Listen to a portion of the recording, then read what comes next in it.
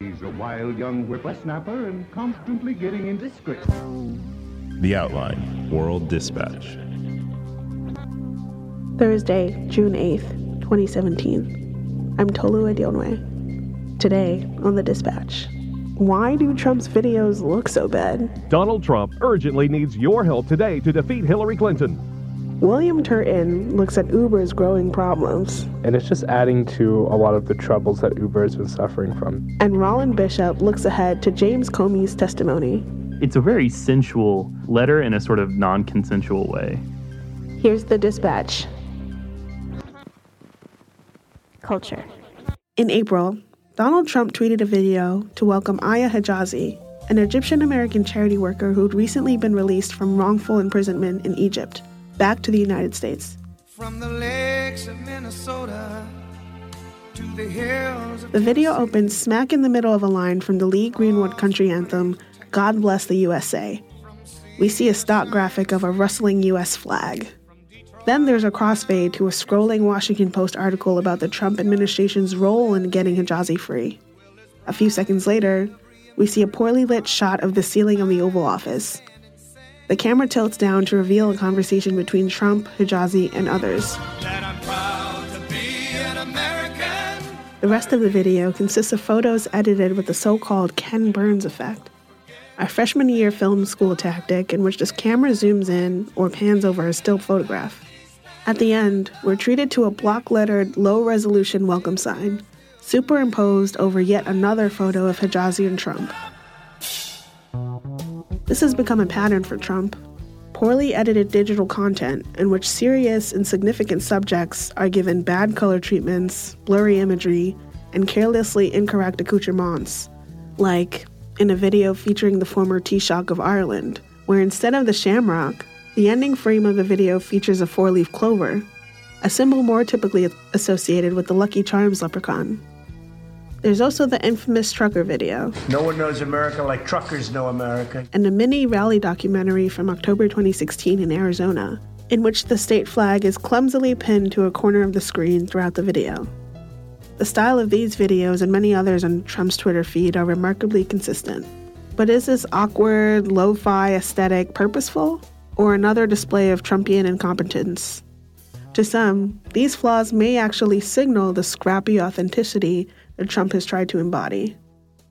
According to Paul Berry, founder and CEO of digital publishing platform Rebel Mouse and former CTO of the Huffington Post, Trump's unrefined media presence may be exactly what is appealing to his supporters. When you polish everything and make everything perfect, that's what people don't want anymore. Barry doesn't believe the imperfections in the videos are purposeful, but they parallel the way Trump has tried to present his image. You do feel it's the real him. This is me. This is just who I am. This is like bad lighting and all. You know, it's like #NoFilter is Trump. Trump's old school visuals might be a throwback to a particular time. The resolution and the editing specifically, that's the video quality there. We're looking at something from a couple of decades ago. And that's when I think a lot of his base was probably more comfortable. That's Lauren McCarter, the resident user interface and user experience designer at New York Code and Design Academy. It probably feels familiar. It probably feels like it's something out of a time where they felt the government was more aligned with their interests. I think that's what a lot of people like about the president now, is that he doesn't seem like a highly produced person, or he's presenting himself as not being a highly produced person. But, you know, he was a reality TV star, so he certainly has plenty of experience being highly produced. It's tempting to imagine that this is a carefully put together aesthetic, a deliberately grotesque pastiche of Reagan's sentimental soundtracks and Bush's slow pan and zoom campaign ads, constructed as a nod to the nostalgic yearnings of Trump's #MakeAmericaGreatAgain base. We can see this in organizations politically adjacent to Trump as well. In February, Breitbart conducted an interview with White House Press Secretary Sean Spicer that instantly became fodder for memes due to its supremely awkward camera work and uncanny resemblance to public access television. Hi, my name is Charlie Spearing from Breitbart News. I'm the White House correspondent, and I'm sitting here with Sean Spicer for breaking news, reaction to the breaking news about the court ruling on page. And last year, All In with Chris Hayes spotted a television ad sponsored by a pro-Trump PAC that had graphics right out of an infomercial. Donald Trump urgently needs your help today to defeat Hillary Clinton. What seems most likely is that the 70-year-old president and his officials don't recognize the fact that their videos look outdated and amateurish. To Trump's communications crew, bad Photoshop and lazy iMovie montages are perfectly acceptable. Mediocrity, after all, doesn't matter when you have a bed of desperate, angry, nationalistic constituents upon which to rest your head.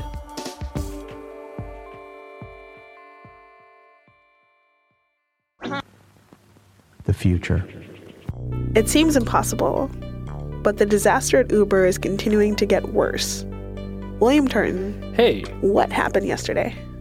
So, Recode had a pretty big scoop yesterday, and it's just adding to a lot of the troubles that Uber has been suffering from. They've kind of been embroiled in scandal for months now, and now we learn, coming from this Recode report, that there was an executive at Uber who carried around a medical file of a rape victim who was an Uber passenger in India who was raped by her driver, and carried around this medical file insinuating that the rape didn't actually happen or was manufactured in some way, and showed it to Uber's CEO, Travis Kalanick.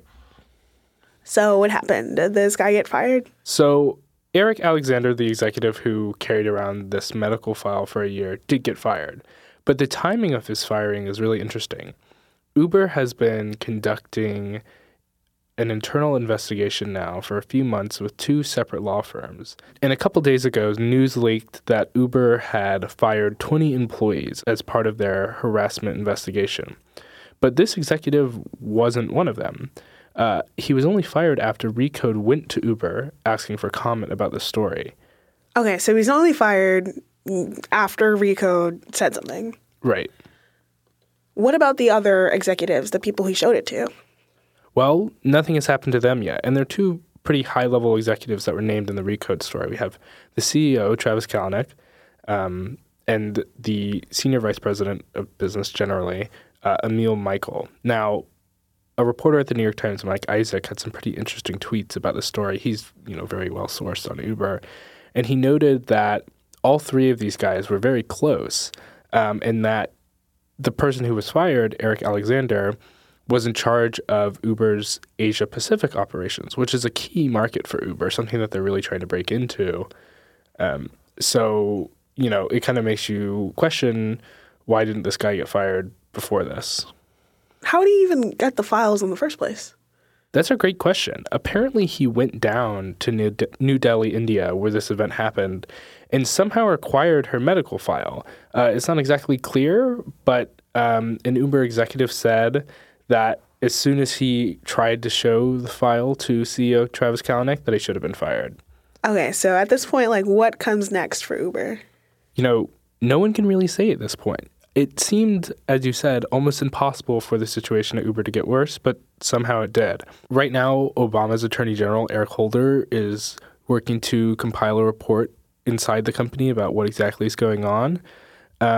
Really, the question will be if any more executives depart, and if any more bombshells like this will come out of the company. All right, I guess we'll see. Thanks, William. Thanks for having me.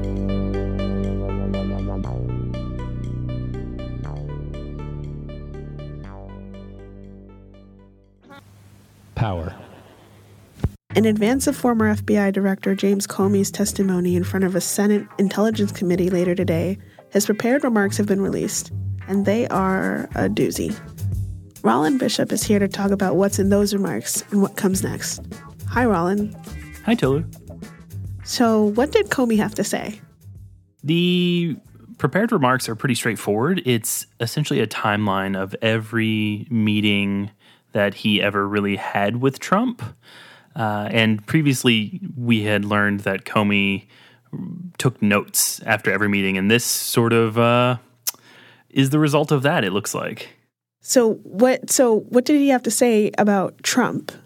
So, to be clear, these remarks are very straightforward. He never speculates on Trump's motives for things. It's very much just, I did this thing, Trump did this thing, these other people who were around did this, and here's how it made me feel, which is about what you should expect from these kind of written remarks. It'll really depend on what the committee ends up asking him after this. That'll be very telling. But just reading between the lines here, it's a lot of what looks like Trump trying to interfere with various stages of what, we would collectively call the Russia investigation. One particular passage, I'm just going to quote it here directly. A few moments later, the president said, "I need loyalty. I expect loyalty. I didn't move, speak, or change my facial expression in any way during the awkward silence that followed. We simply looked at each other in silence. The conversation then moved on, but he returned to the subject near the end of our dinner." And then it goes on to describe him asking for loyalty again, at which point Comey says that he can offer honesty. And Trump's like, yeah, right, honest loyalty, that's what I'm asking for. At which point Comey says, oh, yes, that. And it's just, that writ large is pretty much all of these 7 pages, and they're all great.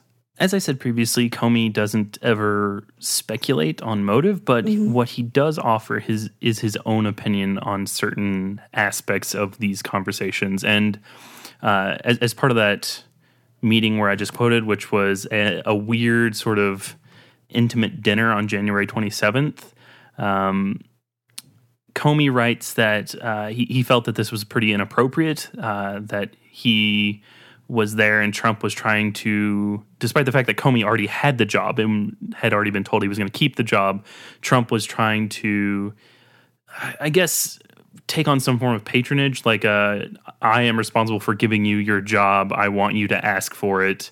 And it comes across very, very weird. It's a very sensual letter in a sort of non-consensual way. Here's Comey directly from that meeting. My instincts told me that the one-on-one setting and the pretense that this was our first discussion about my position meant the dinner was, at least in part, an effort to have me ask for my job and create some sort of patronage relationship. That concerned me greatly, given the FBI's traditionally independent status in the executive branch.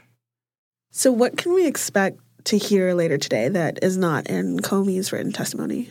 It's hard to say. Probably nothing earth-shattering. I think that the prepared remarks are very, very interesting on their own. I would expect that the committee will dissect certain things. They might go after motive, but I would find that unlikely. I think what they will do is try to dig into this, see if there's anything that Comey left out, or maybe any sort of intention that Comey didn't add here. Maybe Trump did something specifically, like what was he doing at this time? How did he react when you did this? Those are the sort of questions I would expect. Thanks, Rollin. Not a problem, Tolu.